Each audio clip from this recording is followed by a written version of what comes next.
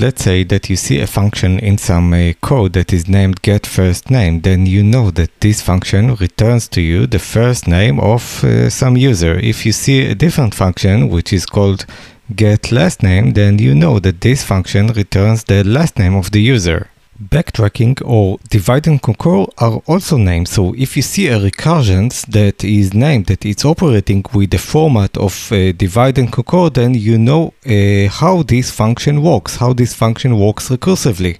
And in the same manner, if someone tells you that this recursive function is working with backtracking, then you know that backtracking is just a name that we give to a certain structure of a recursive method, and with this structure you would know pretty much how this recursive function would work. It's simply a form of a recursion, so backtracking is a name for a recursive structure. In this episode, we are going to cover backtracking, which, as we said, is simply a name that we give to a certain structure of a recursion. We have different names to different structures of recursion, so that if I tell you one name like divide and conquer or backtracking or tail recursion, then you would know pretty much what are the ingredients and the structures that compose this recursion. Even without actually seeing the function, you would know by the name. This is the meaning of the name. Just like when I tell you that the function is named getFirstName, then you pretty much know what this function do.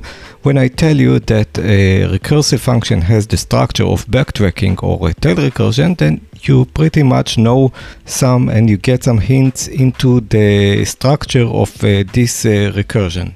When you know that a recursive function has the backtracking structure, then instead of you going over the nitty-gritty details of these functions and trying to understand it, you already have the structure in your mind of this function, and you already know how it should be expected to behave. So you already have the structure, and it would be much easier for you to understand the inside details because you have the overall structure of the function.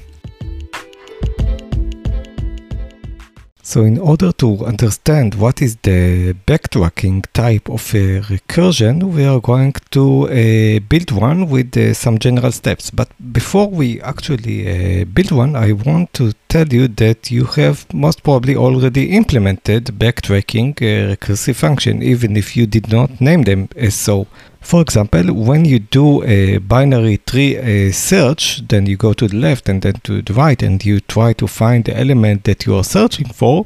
If you do this in a recursive way, this is actually using backtracking, because you try to find the element, and when you don't find it, you have a condition. Did I find the element or did I not find the element? If I did not find, then I'm continuing, but if I reached a leaf and did not find it, then I'm moving back, and this is the backtracking. Let's look a little bit at a different type of recursive algorithm, which is the divide and conquer. So we have the divide and conquer recursion type in both merge sort and in quicksort.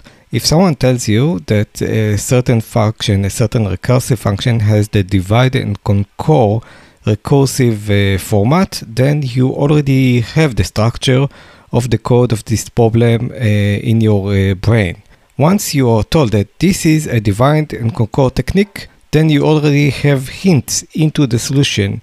Then you know that with each recursive call, we have divided the input into multiple parts, and then each recursive call job is to find the solution to each such recursive part. This is the divide and conquer. You divide the input, and each recursive call takes part of the input and try to solve it. There is no real condition whether each recursive call has managed to sort or not to sort.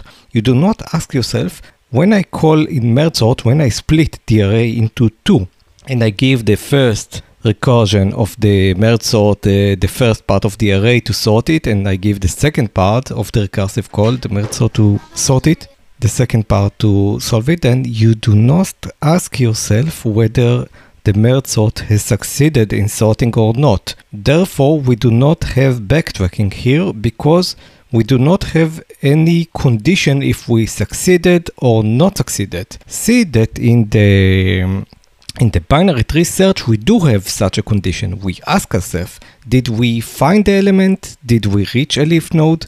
If all is fine, we continue or we return the element. But if not, then our condition fails and we return from the function. This is the element of the backtracking. So as you see in the recursive divide and conquer technique that we have in the merge sort algorithm, we do not have a condition that tells us the function that we called in the recursive part, no, I didn't get this part solution. It was wrong, so I need to return. We don't have this. We don't have the element of no, in merge sort, in divide and conquer, no, I didn't manage to sort this half of the array, so go back and start again differently. We don't have this element.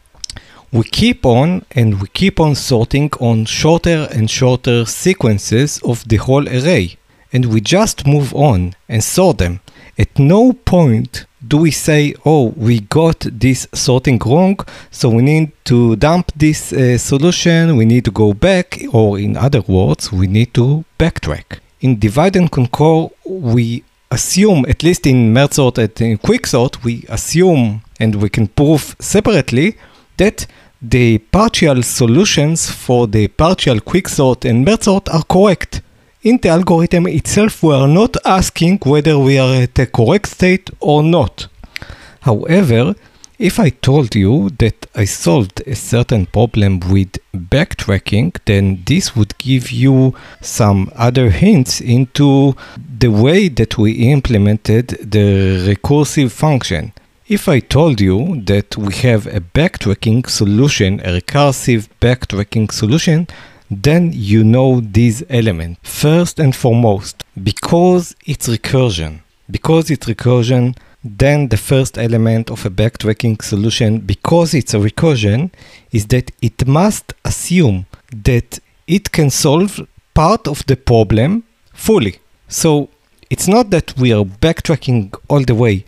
We are backtracking in a recursive way. So we know that we can divide the problem into multiple parts, and at least for the first part, we can fully solve it. So it's not that in the backtracking, we assume that at any piece of the recursive function, we can backtrack. No, we must have some base case. We must be able to solve the problem in a recursive way for the first initial case. The second element that we know that exists for any backtracking solution is that the function that we are working with, the function that we are coding in a backtracking recursive format, has a condition. It has a test if a sub-solution is right or not. So whenever you look at a backtracking solution, look for a condition. You will not see this condition in a merge sort. You will not see exactly this if. In a merge sort, you would see it, but it would not be an if that tries to prove if the solution is correct or not. This if would just try to understand if we reached the end of the array or stuff like this. But in backtracking, the condition that you look for would try to understand if we managed to get a correct answer or not. So we know to solve a part of this problem in backtracking. We said this is the assumption. We know that we have a condition in order to check whether a partial solution is correct or not. And now that we can do this condition, then if the sub-solution that we called with the recursive function is correct, then we simply move on. We move on and we try to get the next part of the recursive algorithm. We return and we try to move on and solve more and more parts of the recursive problem. However, if the sub-solution where you have the condition was wrong, for example, if you are trying to solve the 8 queen and you find that the place that you try to place the current queen on the board is just does not align. It collides with other queens.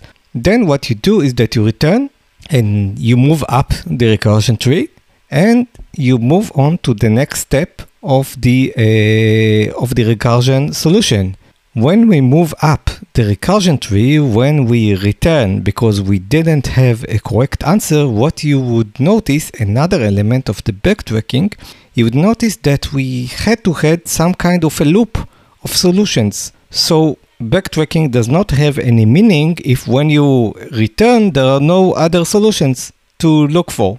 There was only one solution, so why do backtracking? I mean, there are no other solutions to check. So for example, in the n-queen problem, when you backtrack, then you would see that you would backtrack into a for loop of possible solutions, where to put the current queen in the current line. So you would move to the next place. And if this does not work, if no place does work, you move up again in the recursion tree and you move into the for loop of the second row from the top. You would move in another layer and try to move the other queen to the next. But the common things to all these backtrackings is that when you move up, you would find yourself inside a loop of the possible solutions, and you move on to the next solution. So to sum up, the components of a backtracking function is that first, because it's recursion, we must have some kind of a base case. You know, for example, how to try and solve the first line of the n-queen.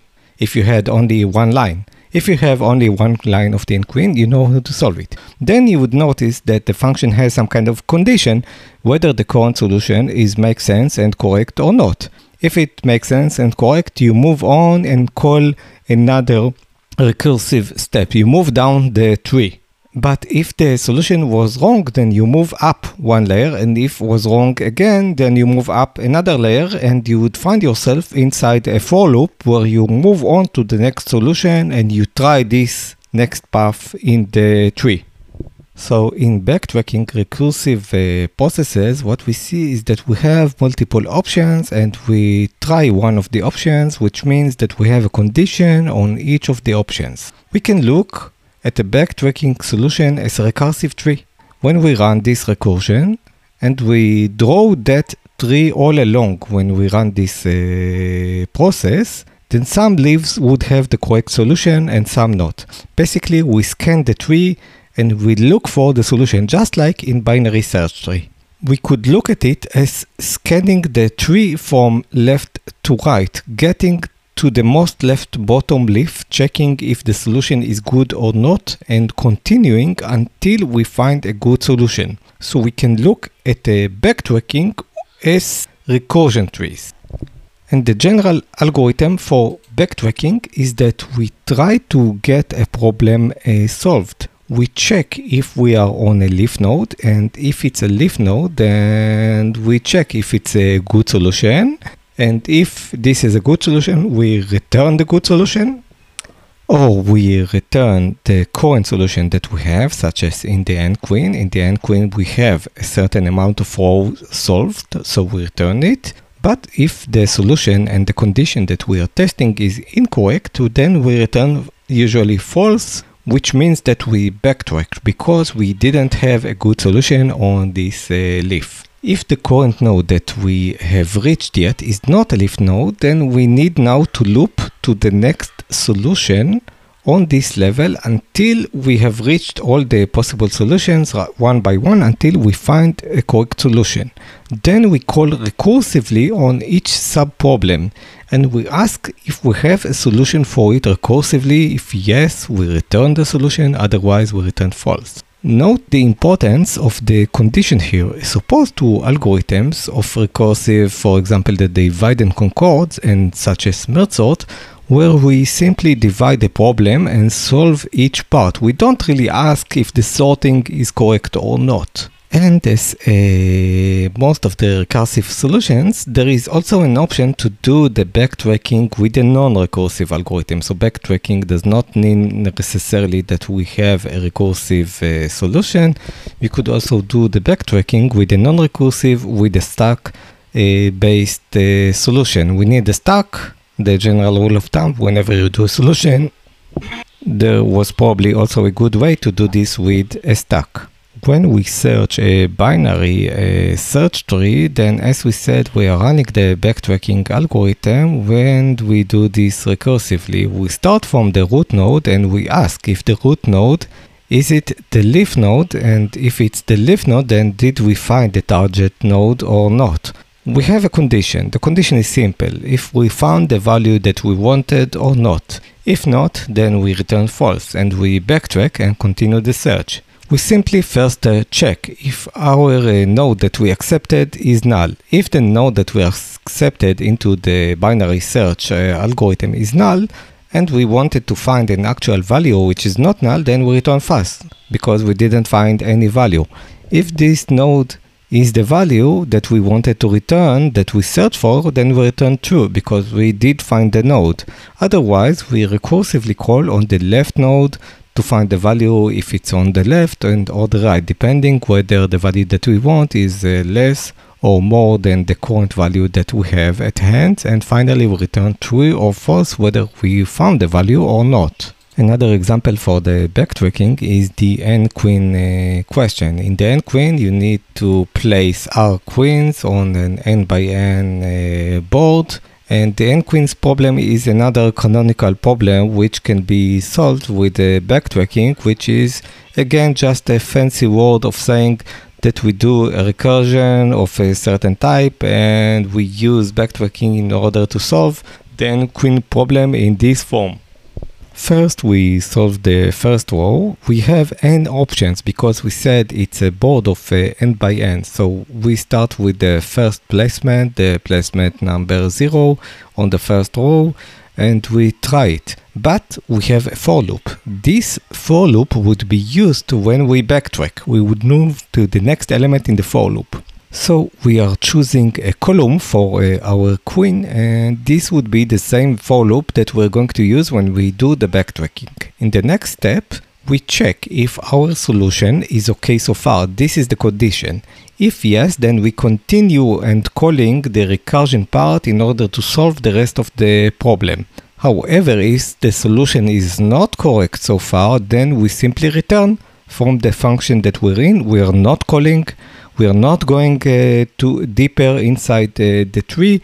We are simply moving up. When we move up, we find a for loop. If we are at the end of the for loop, we move up again and we will find ourselves in the for loop of the parent. And this would serve as the backtracking. We move along with the for loop and we try to place all the queens on the board. To summarize, backtracking is an important recursive technique where we construct a solution incrementally, and in each step of the recursion, we check if the current solution is correct or not. If it's correct, then we can continue. If not, then we return from the recursive function and move on with our loop to the next.